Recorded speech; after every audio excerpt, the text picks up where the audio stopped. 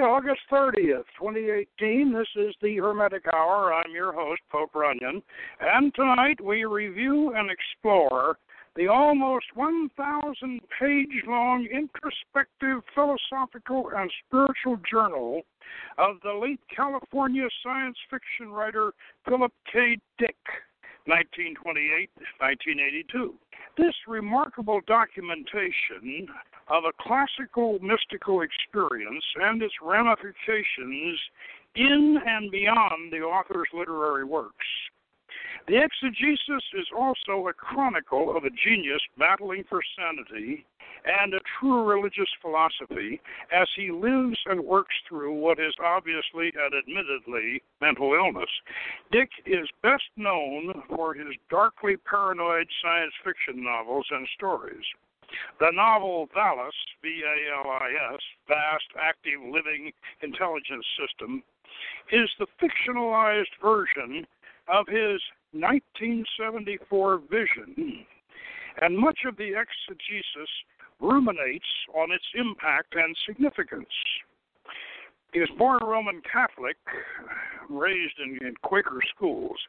Dick's vision is biblical and especially Christian, but he analyzes it as Gnostic and Neo-platonic, which, of course, the combination of the two is Hermetic, and he defines Christ as essentially female, or having a female dual nature. He later defines himself as a neo-Marxist philosopher and gives us insights into the spiritual aspects of the 1960s and 70s counterculture that continues to perpetuate the social and political divide in our society today. So, if you want to spend an hour with us in the mind of Philip K. Dick, join us and we will inquire within. As above, so below. As within, so without. Now, on January 26th in 2012, 6 years ago, we broadcast a Hermetic Hour show called The Divine Madness of Philip K. Dick, which commented on the magical and hermetic aspects of his very introspective, psychodynamic, and even psychedelic science fiction novels and stories. Now, tonight is not a rebroadcast of that earlier show. Tonight, we will deal with Philip K. Dick's personal, very magical, and mystical journal, which he called his Exegesis. This doorstopper of a book, 940 pages long, published in 2011, almost 30 years after Dick's passing, is not recommended for those who are not familiar with Dick's fictional writings. But for those of us who have been fascinated with such works as VALIS, The Divine Invasion, Do Androids Dream of Electric Sheep, that became the film Blade Runner, and other epics of his haunted paranoid universe, the Exegesis is a treasure trove of wisdom and a microcosmic intellectual testament of the turbulent age through which he lived. The counterculture, social, and political revolution of the 1960s and 70s. He was a man of his time and of an earlier time, first century Rome during the beginnings of Christianity. He was in touch with God and transformed by a classic mystical experience in 1974, which he tried to fictionalize in his novel VALIS, which is an anagram for Vast Active Living Intelligence System. His vision of God has information transmitted via a pink laser beam. He developed an overlapping theory of historical ages, believing that we, because he was a solipsist, and he is also we of the universal mind, we're still living in the first century. The modern world is an illusion, or, as he repeated over and over again as a mantra, the empire never ended. Now, he went to Quaker schools as a child, and he became a student of the Bible.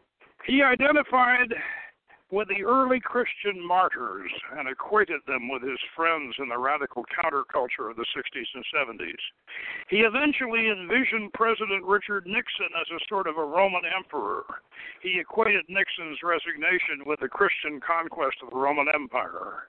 He had a split persona, named Thomas, whom he believed lived a parallel life in first century Rome. This probably derived from the Gospel of Thomas and the Nag Hammadi Christian Gnostic writings which he was studying. Dick's mindset was very much influenced by the writings of Carl Jung.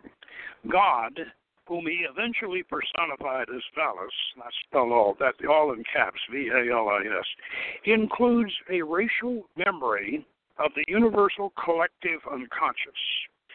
He also studied the writings of Hans Jonas, where he may have derived the notion that ancient Rome was very similar to modern civilization, and that Gnostic Christianity was an outgrowth of the anomie of lost souls created by the urban sprawl of the Roman Empire. This and the continuation of Christianity, along with the survival of Roman law and politics in modern America, may have sustained his concept that the empire never ended. One of the important factors in Dick's personal psychodynamic universe is his continuing relation with his dead twin sister. Philip and Jane were premature twins, but Jane did not survive. She died 6 weeks after they were born. Philip was convinced that Jane's spirit lived on in his mind as his Jungian anomie, the female side of his nature. Jane became Phil's phantom twin and haunted him and his writings throughout his career. When he had his mystical experience in early 1974, he dreamed of Christ as also embodying a female spirit. He even conceived that Jesus was dominated by this female side, and even envisioned the Savior as the puppet Pinocchio, with the divine feminine pulling the strings. The late Frederick Adams would have enjoyed this and would probably have rendered it a surrealistic painting. I should note that Philip K. Dick's studies of Christian Gnosticism did not extend to include the Valentinian tradition. In this respect, he was following the trend of his era. The Gospel of Thomas was the theological bombshell in the 60s and the 70s. It was not until 1982, the year of Dick's passing, that we began to look at the Gospel of Philip and the Gospel of Mary at the prompting of a popular hoax in the form of a best-selling book titled Holy Blood, Holy Grail, which eventually spawned an equally popular novel, The Da Vinci Code. The key spiritual concept behind Valentinian Gnostic Christianity was that marriage, as a reunification of the divided male and female souls, was the true Christian sacrament, not the crucifixion. Both Holy Blood and the Da Vinci Code promoted the secret tradition that Jesus had been married to Mary Magdalene and that their children survived to carry on their bloodline. Now, we can only speculate on Philip K. Dick's post-mortem reaction to the discovery of Valentinian conceptions. But we can say with certainty that his dream of Christ's feminine component indicates that he would not be unsympathetic. Now, during his tempestuous life as a struggling writer, he had been married 5 times and sired 3 children. In the later pages of the Exegesis, he laments that, "I cannot hold on to a woman, I am a failure," as if he seems to know that marriage and family are Christian values that he and we should perpetuate. And yet, under peer pressure, he veers away to flirt with the radical Marxism of the Vietnam War protesters. In this, he seems to validate my contention that the cultural Marxists have hijacked Christianity. Faith, hope, and charity are now liberal progressive aspirations, and the Christians have become the tyrannical materialists. Actually, most of the exegesis is a series of philosophical and theological speculations on the nature, structure, motivation, and intention of God, VALIS, to its host and agents, who are human beings. From Jung, he quite naturally moves through the philosophical chain from the pre-Socratians, Parmenides and Empedocles, on through Pythagoras and Plato, finally settling in quite naturally on the Hermetic amalgam of Gnostic dualism and monastic Neoplatonism, which makes Dick's visionary work applicable to our Hermetic Hour presentation. VALIS is definitely a Hermetic visionary work, and we are proud to include Philip K. Dick along with Carl Jung in our list of modern Hermetic masters. To be fair, we should admit that Dick subjects VALIS to some Eastern or Western Eastern analogs. He compares VALIS to Brahman and to the Tao of physics, the I Ching, but in the main his references are Western. In the later speculations, he goes through a non-Christian speculation under the influence of Spinoza and the Kabbalah. And at one point, he rejects the historical Jesus. He rejects the former Gnostic idea that Jehovah is an evil demiurge and begins to see VALIS as YHVH, even having a vision of the letters of the Tetragrammaton. He entertains the idea that his god in the novel, The Divine Invasion, which is considered part of the VALIS trilogy, is actually Satan. But finally, after his passing in 1982, before his passing in 1982, he returns to his original Christian interpretation, or at least so it seems. Now, we are left with the impression that all of his speculations may have validity in some world or dimension of his multiverse. The exegesis is an intellectual, philosophical, spiritual smorgasbord cafeteria where we can go down the line and load up our plates with a feast of delicious ideas and metaphysical possibilities. The only catch is you should at least read VALIS before you enter the serving line. And so, having introduced you to the volume, let me open the book, consult my notes, and read selections relating to the above summary. Now, we're on page 197. I had the most extraordinary dream in which the dual nature of Christ was revealed. It took the form of a medieval diptych, in which, on the right, the inner nature of Christ was shown in a picture nebulous, but resembling Michelangelo's painting of the Delphic Sibyl. And under the right-hand picture was written the word she, and then the word secret. And the left-hand picture was shown clearly. It was the puppet Pinocchio, as a string puppet, which used to say, worked animated from above. And the picture of the puppet was one of a mirror model of a human, very wooden, very without intrinsic life, and even had heavy shoes to weight it down to give it the semblance of substance. In the very center of the frame, below the two pictures and equidistant from both, appeared the three unbroken lines of the trigram, Xian, and that's an I Ching trigram, that of creative masculinity.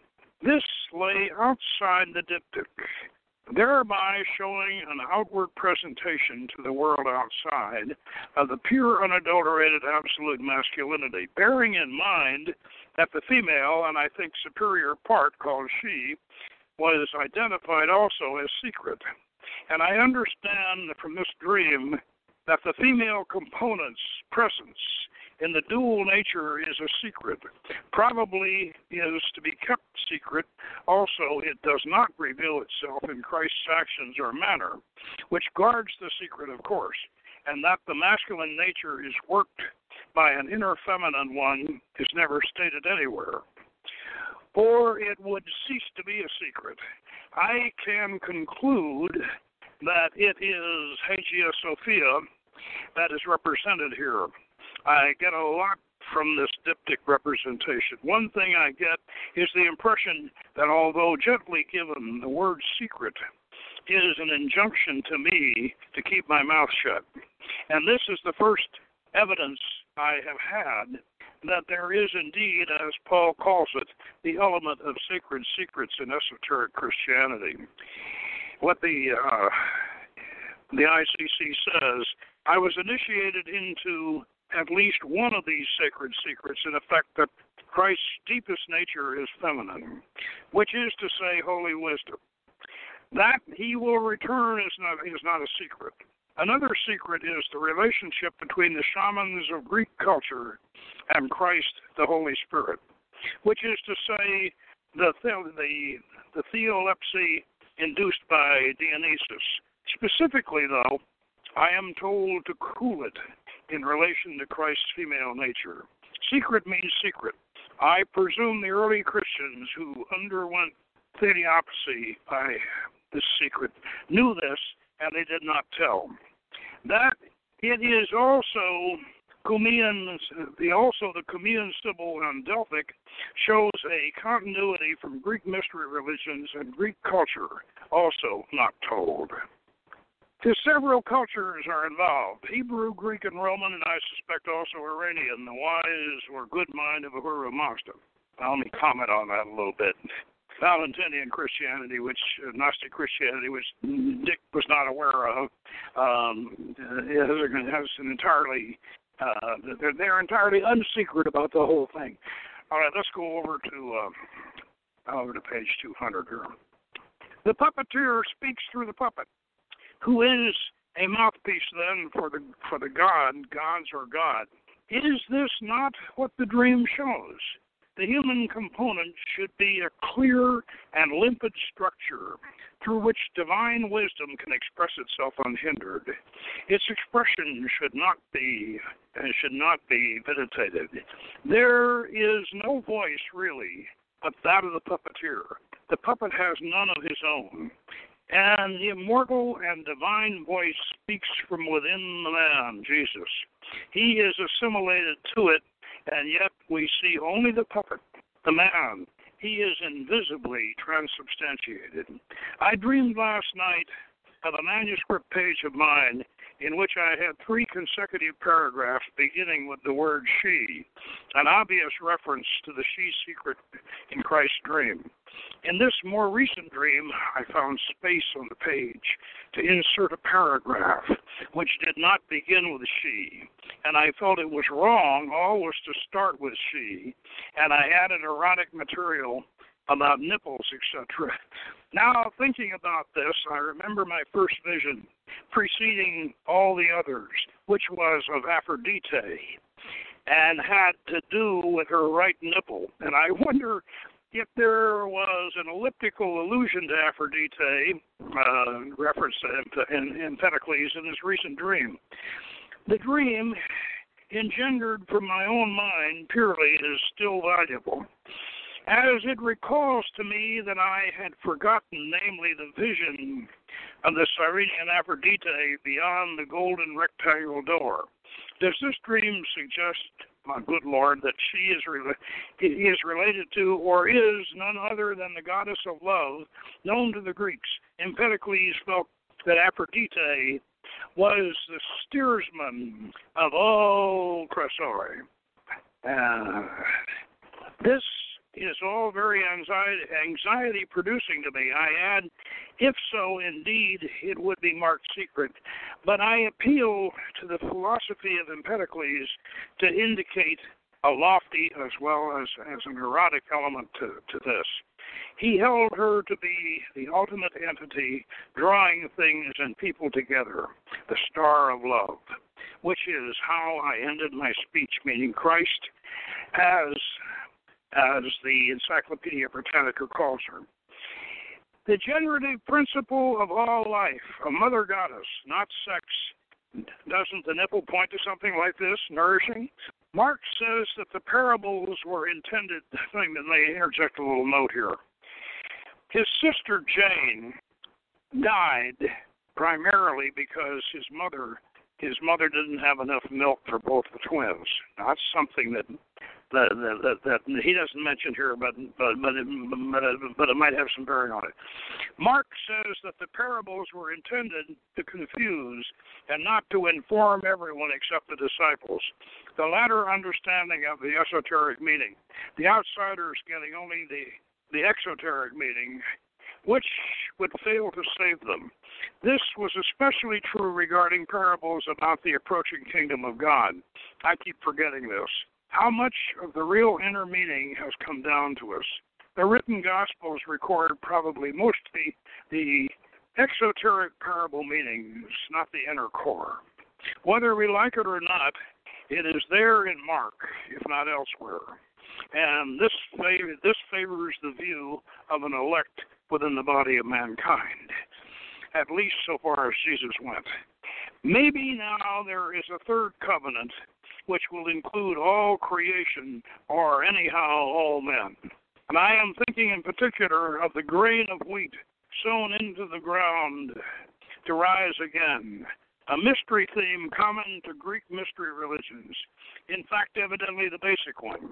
What it really means to know this enables the bearer to achieve what is achieved, eternal life, and how it is contained, as well as the what I think that in 1974, at the height of despair and fear and grieving, I stumbled into the kingdom, stumbled around for a while, and then stumbled back out, none the wiser as to how I got there, barely aware of where I had been, and no idea as to how I stumbled out, and seeking always to find my way back ever since.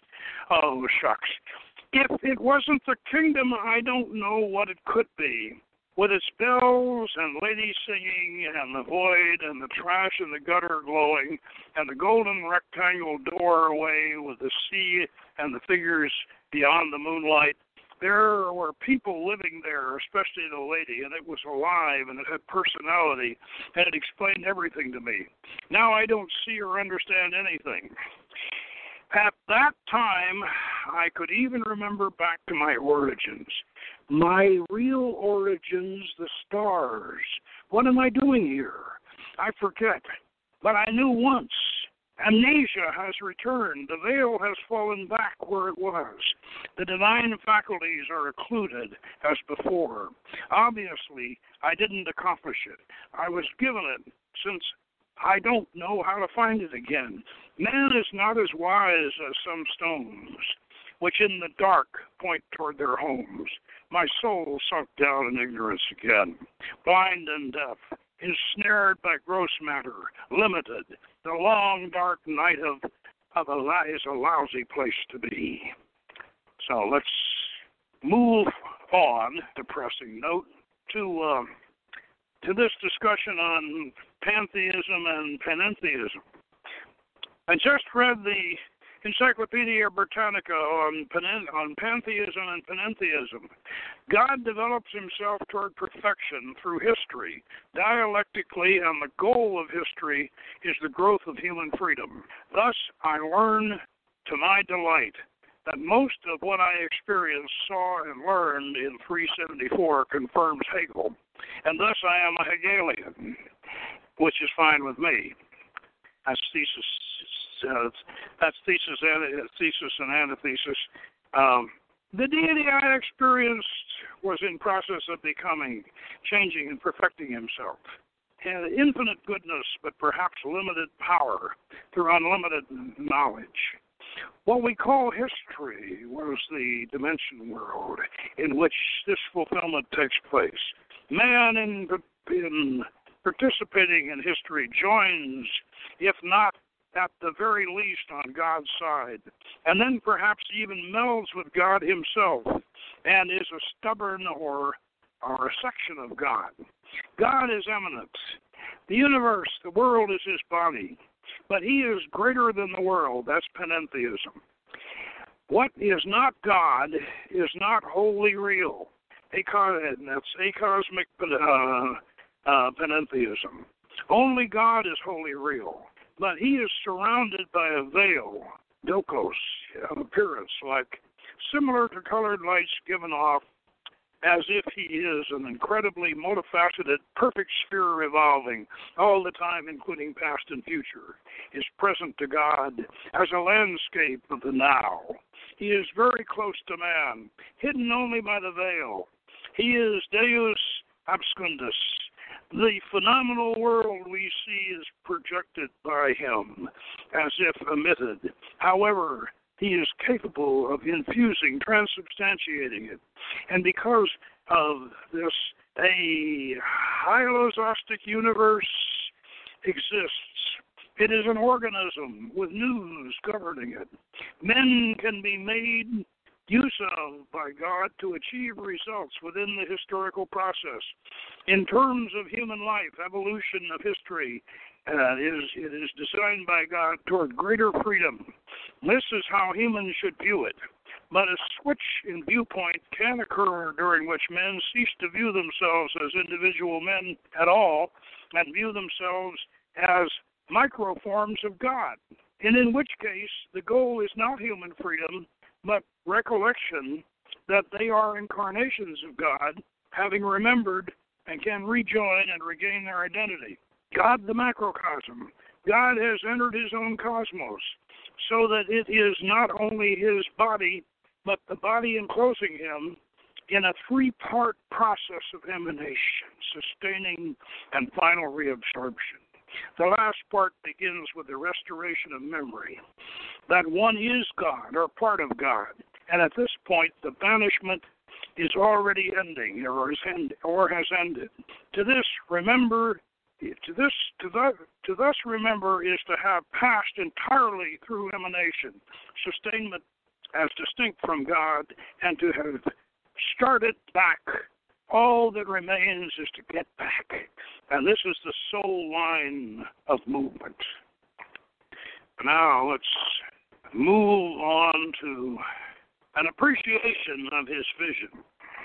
What I must realize is that it is a bourgeois prejudice to suppose that for something to have worth, there must be a practical application. The ancient Greeks knew that pure philosophical understanding for its own sake was even just in terms of the quest, the highest value or activity of man, Homo sapiens, man, is the man who knows. However, look what this 3-year ongoing quest to understand, learn, and know has done for me. Joy, awe, peace, tranquility, a sense of purpose, of personal worth, and above all, meaning from my awareness of God. We'll see. Moving right along to the bicameral mind. This I think is one of the most important observations and originally I was critical of it. I think what means the most to me about VALIS is that when I saw him, I saw our rightful king glimmering and darting and flowing like electricity and fire and water. And I saw him powerful now, able to arrange, direct events, their outcome, shaping the world, the holy presence so beautiful and magical. When will he appear to take the throne openly? I know a great secret. He is here. I don't think it enters humans all that often, or there would be more experiences of this kind reputed in history, or those people thus animated are hip enough to keep it to themselves, forming an invisible true church of the esoteric. I say at this point, I was the uncut stone, flung, I am sure. It did intervene. It does not customarily do this, or we'd know, or would we? We don't know now. Herewith the mimicry has disappeared into objects and events totally. To see it, you had to temporarily to be it. I know this because Tessa saw nothing. No one else has said anything. This is why my VALIS concept is required to explain why no one saw, sees, or has seen anything. The Lost Voices of the Gods in Time magazine, March 14, 1977. On Julian James, The Origin of Consciousness and the Breakdown of the Bicameral Mind. Man was bicameral, according to James, until about 2000 BC. He could hear the voices of the gods coming from the speech center of his right hemisphere, and then he lost bicamerality and became monocameral. My theory, the loss of bicamerality is what we call the fall, the biblical fall. We could no longer walk and talk with God. Well, to restore bicamerality is now theoretically again possible.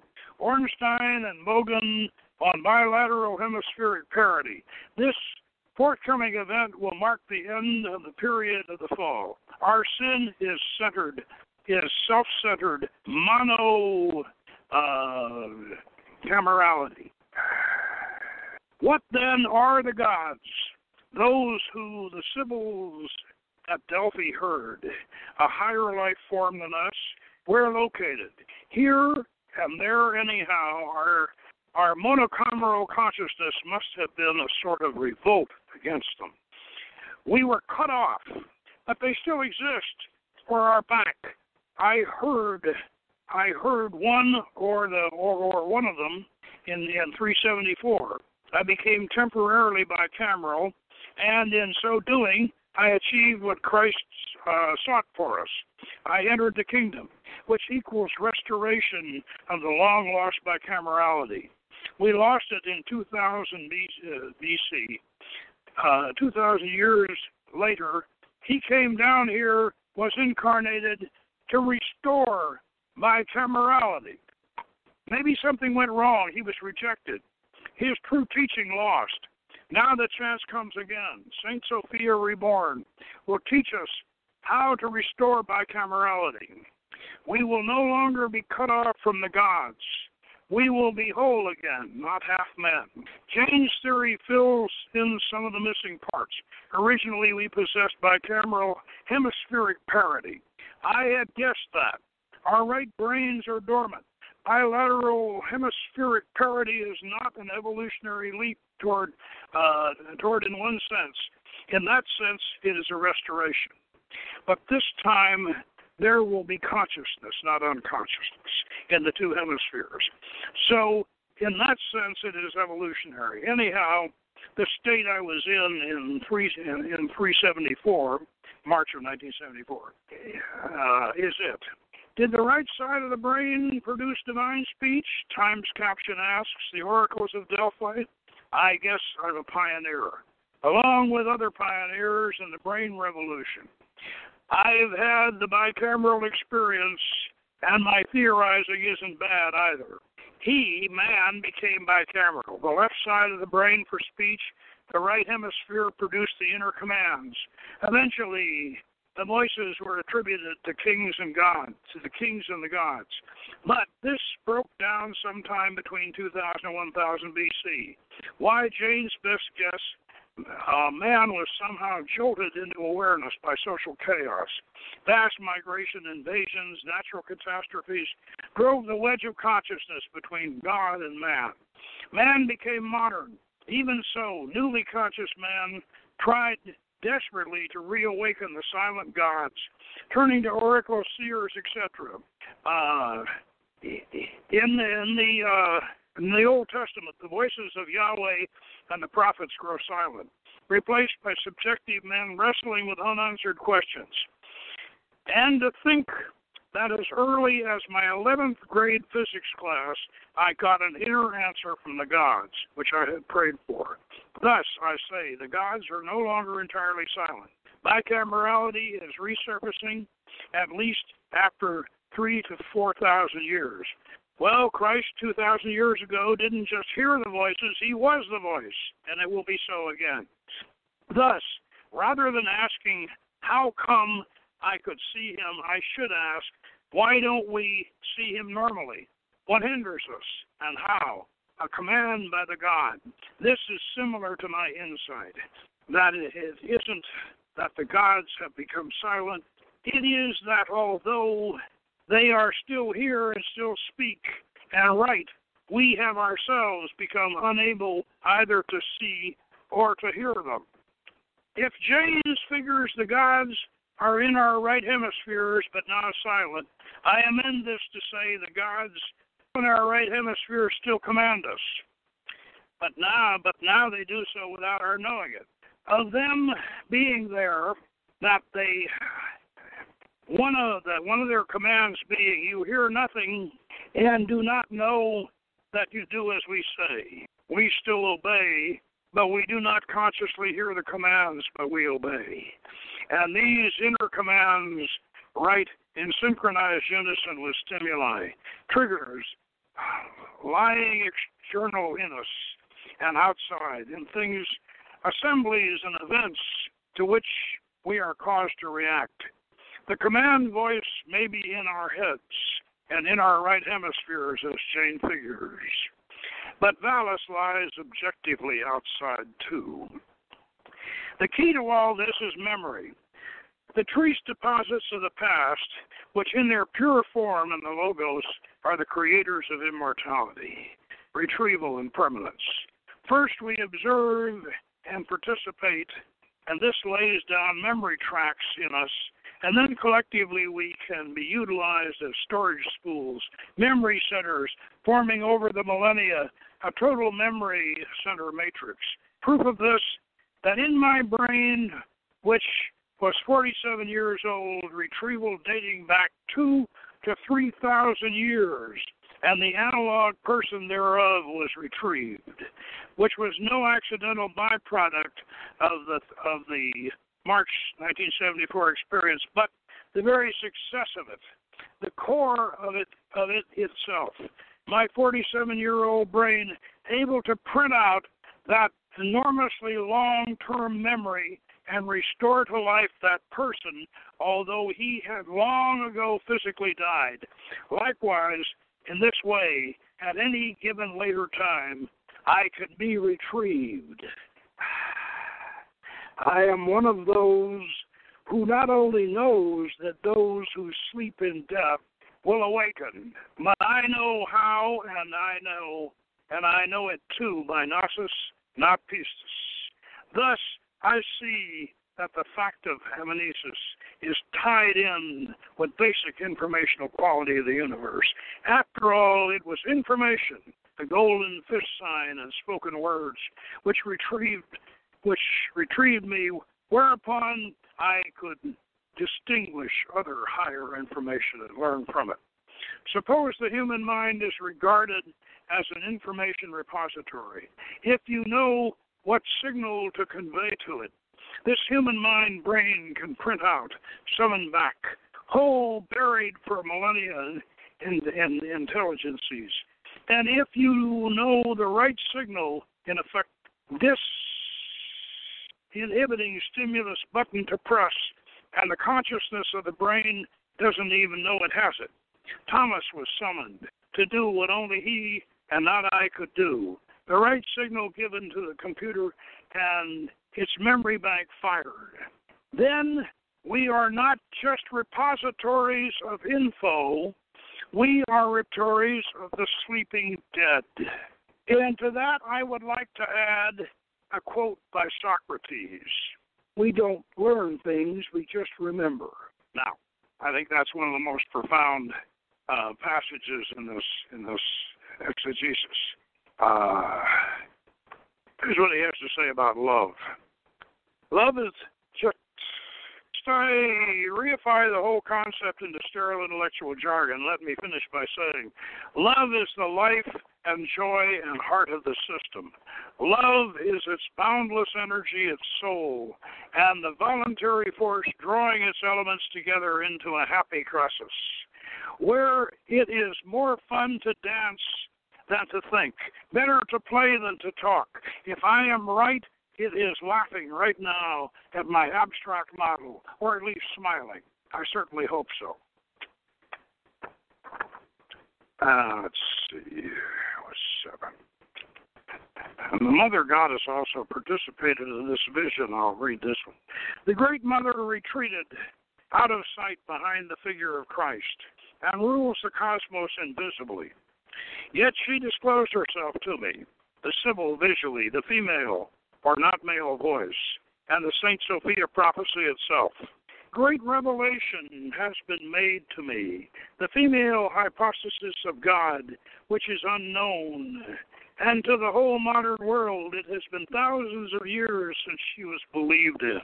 So let's go on to, and here he determines that VH is in fact the demiurge. The wisdom of Solomon, Jesus was a disguise she took.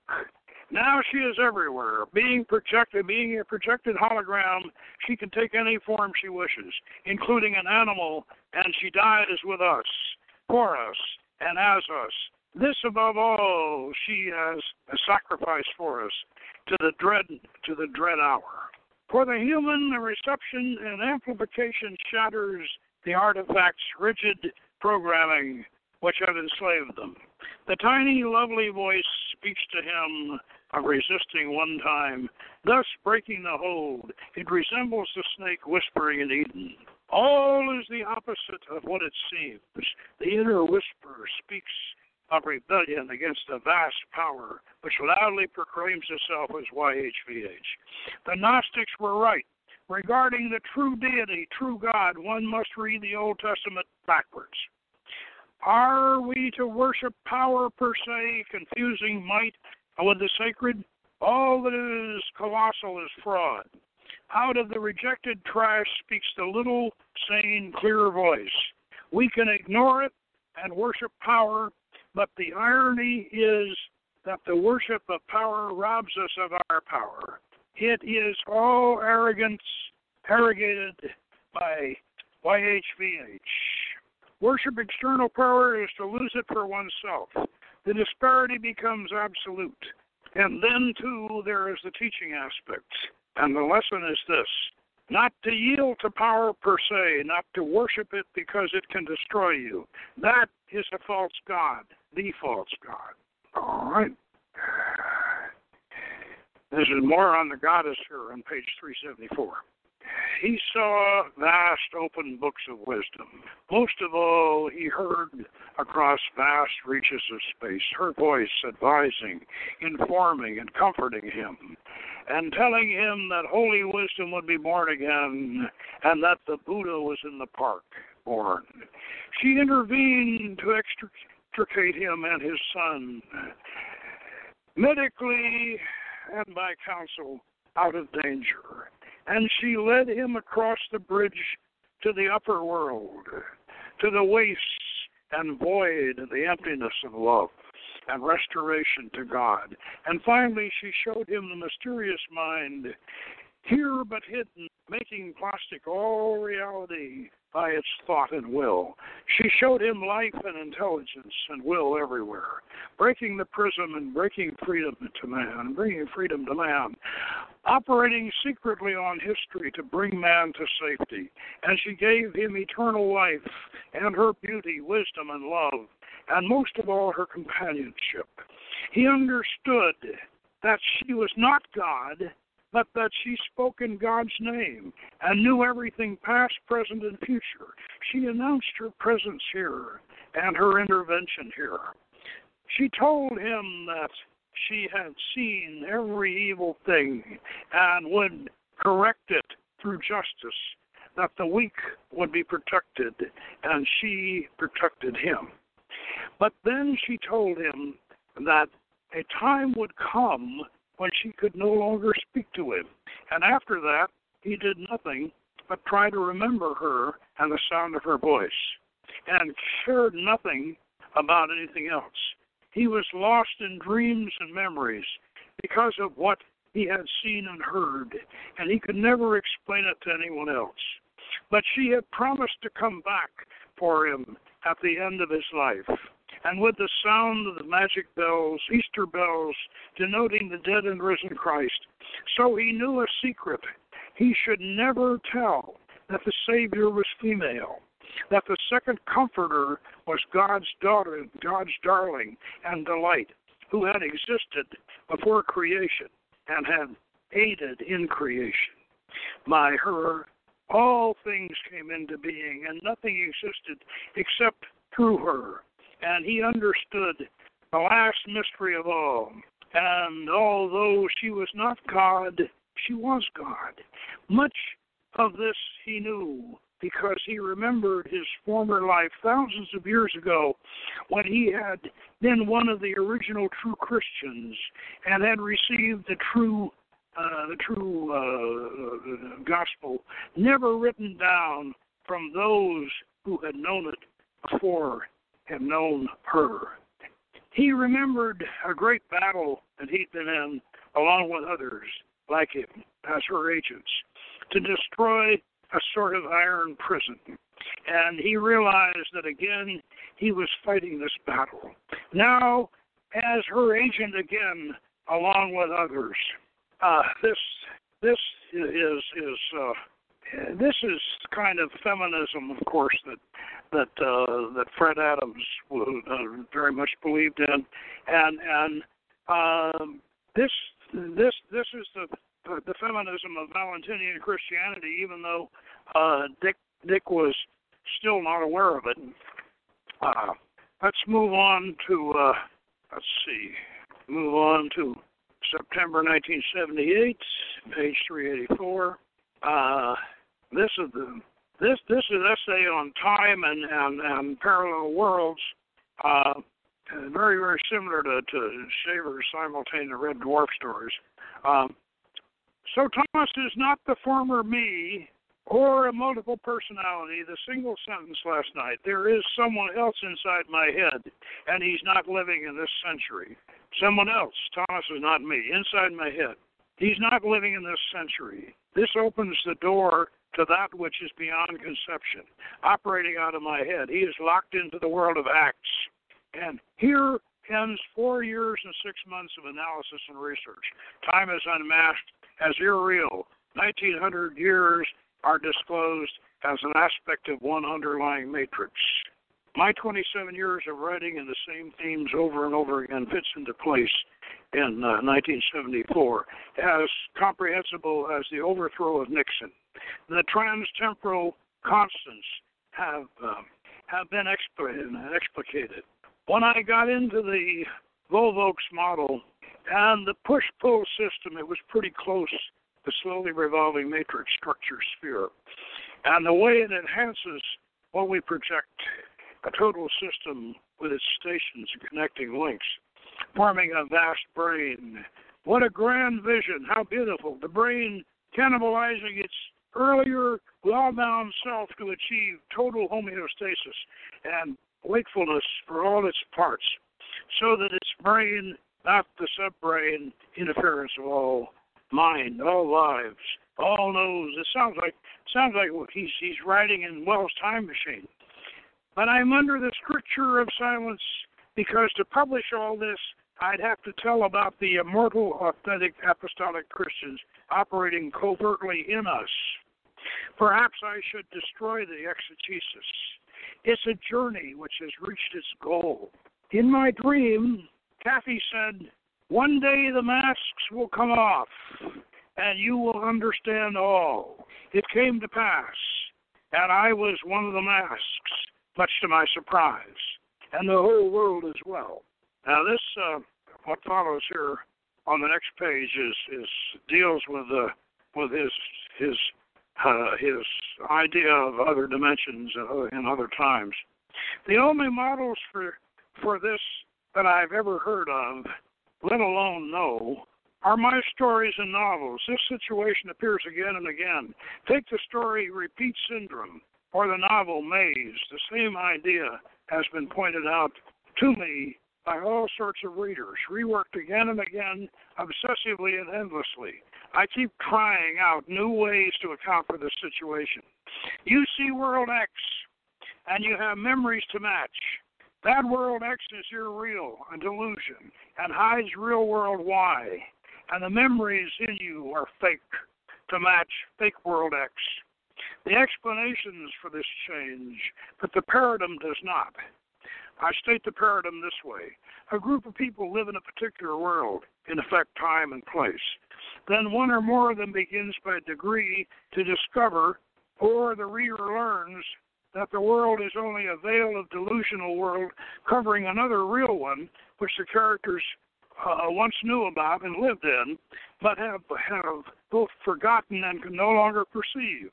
In a variety of ways, the latent, hidden, forgotten world shows through or intrudes, or abolishes entirely the surface delusional world, and the real memories of it return.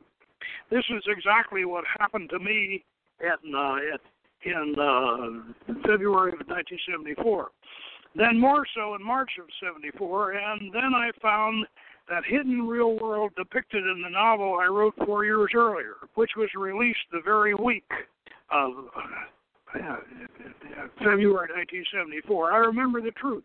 To reject absolute nature of Y, that's Rome, circa AD 45, and hold that we have here twin, real, equal, separate selves and worlds housed in and emanating from one brain, sticks us with a cosmology and epistemology more bizarre than the absolute versus the aspect. We wind up with the theoretical possibility of an unlimited number of equally real or irreal worlds, and selves due entirely to brain sight stimulation or to some such sophisticated technology. Now, this is so much like Richard Shaver's simultane that it's almost identical, which is a more radical gestalt than even Brahmanism. Who can be in whatever form he wishes, instead of real hidden world versus fake seeming world. We have more than one infinity, worlds all simulated uniformly and selves to match, and they become technological breakdowns which reveal the true state of affairs. And that seems to be the sight stimulated brain that we perceive, and it is the basic model for my writing. My writing is proved by my February March experiences in 74 and vice versa. What I seem to be is a malconstructed entity, somehow the factory or mechanism. Stuck two personalities in my head, living in different worlds, thousands of miles apart and thousands of years apart, thus disclosing the nature of self and the world in general. Let's move on to 11 here. This is sort of where he begins to kind of flirt with Marxism here. The Soviets have guessed that Ubik contains a correct cosmology radically different from all accepted ones. Richard was on the right track with Empedocles. That's the what next and how come. I proved to be an idiot shaman, much to their disgust. Boy, what I could tell them now. Maybe the Marxists were right about Ubik being subversive to capitalist society. I'm tearing down time, space, causality, world. This would be subversive to capitalism, to the bourgeois mind, which is intimately connected with 18th century Anglo-Saxon rationalism, Newton, Locke, Bentham, etc. I am systematically undermining the philosophers and philosophy on which capitalism is based, and going back to a Hermetic Gnostic Neo-platonism and a vitalism replacing mechanism, an ideal, a lethal blow to Anglo-Saxon thought, to its vaulted pragmatism. I am not just asking what is real. As I have thought, in effect, Ubik, I state, gives an alternative cosmology at heart of what appears to be skeptical inquiry and tearing down. The reason the statement is alternate cosmology is not recognized even by me, that this particular cosmology is so radical and it's at odds with rationalistic, mechanical, scientific one that we don't and we can't see it as a cosmology at all. That's a little bit difficult to understand. And Ubik, by the way, Ubik was God in an aerosol can, and that's why in a way it may have been a danger to capitalistic commercialism, because it was God in an aerosol can, and anything you had a problem with, you just sprayed it with Ubik, and Ubik would solve the problem, because Ubik was aerosol God.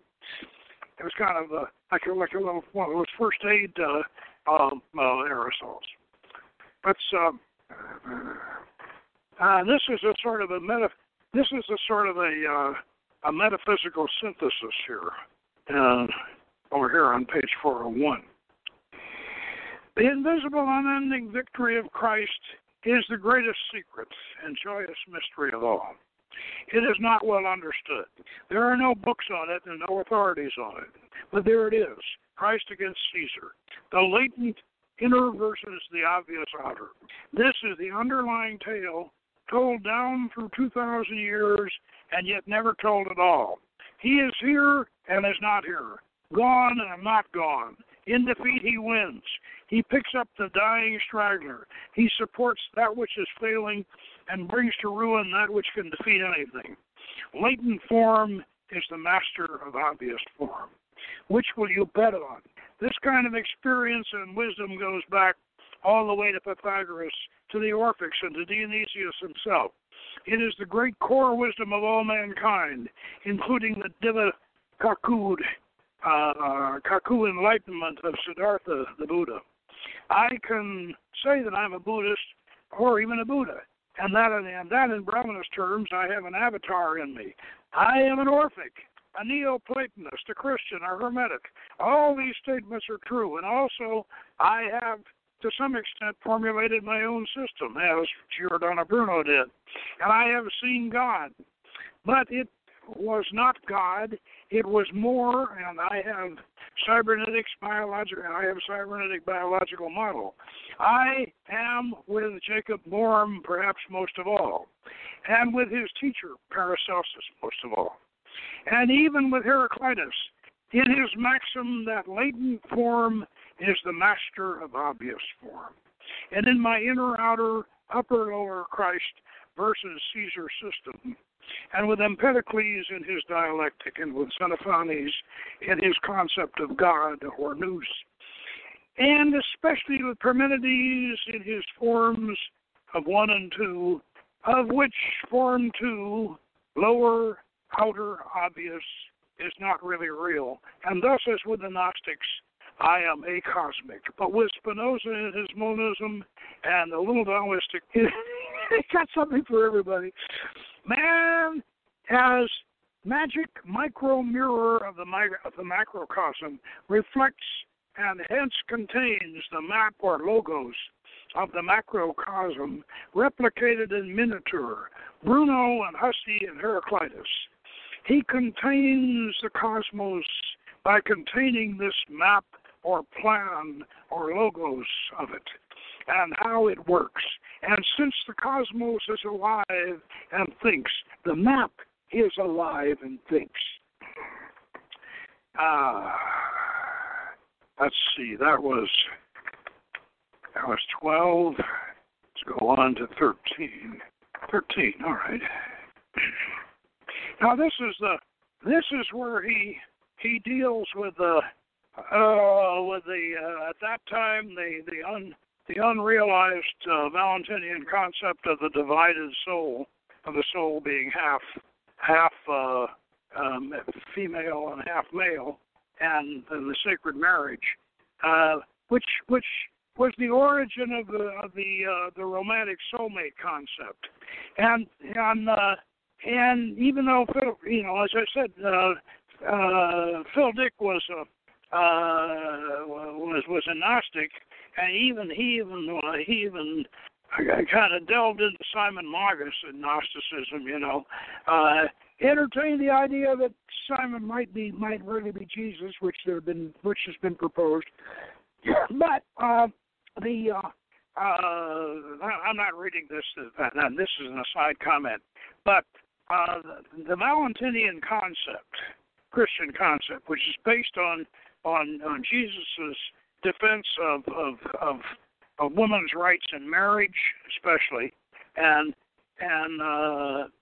according to Valentinians, when Jesus said, "What God has joined, let no man put asunder," when Jesus was arguing with Hillel about divorce, and Jesus, said, "What God hath joined together, let no man put asunder." That is in one of the bases of the Valentinian idea that the soul was separated at birth, and in order to complete the soul, you had to get married, and only if you did that could you have children, and that was their physical proof of their idea, and became a heresy,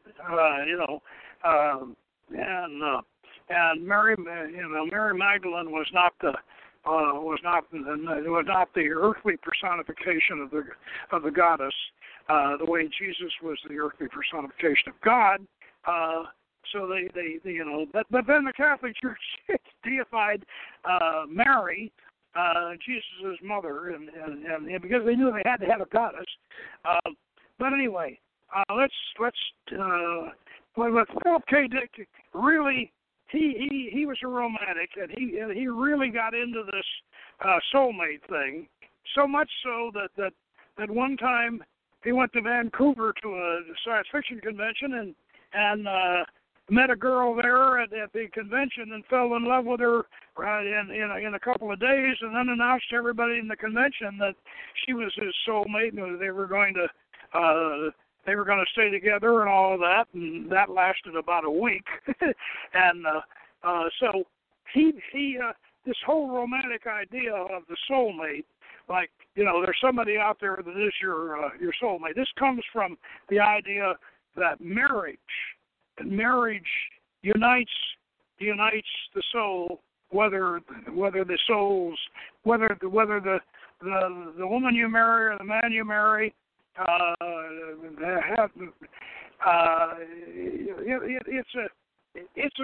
It's a concept beyond your personal individuality, but unfortunately it got romanticized into the idea that, oh yes, there's just one soul. Anyway, Philip says the belief that we are plural forms of God, voluntarily descended to this prison world, voluntarily losing our memory, identity, and supernatural powers, all of which can be regained, or sometimes the mystical conjunction, is one of the most radical religious views known in the West. But it is known. It is regarded as the great blasphemy, replication of the original sin mentioned in the first book of Adam and Eve and in Genesis. And for this pride and aspiration, we are told by orthodoxy, our original fall and exile and punishment for our being taken from our home, the garden, and put out and put into the prison was inflicted on us. They wish to be equal to and like us, the Elohim say, and toss us down. Yet I have reason to believe that this, the great satanic blasphemy, is true. So without really knowing about Valentinian philosophy, he is thereby declaring that he supports it, that he agrees with it. And see, that's I think we're getting a little past the end of the hour here, and so this is a good place to stop.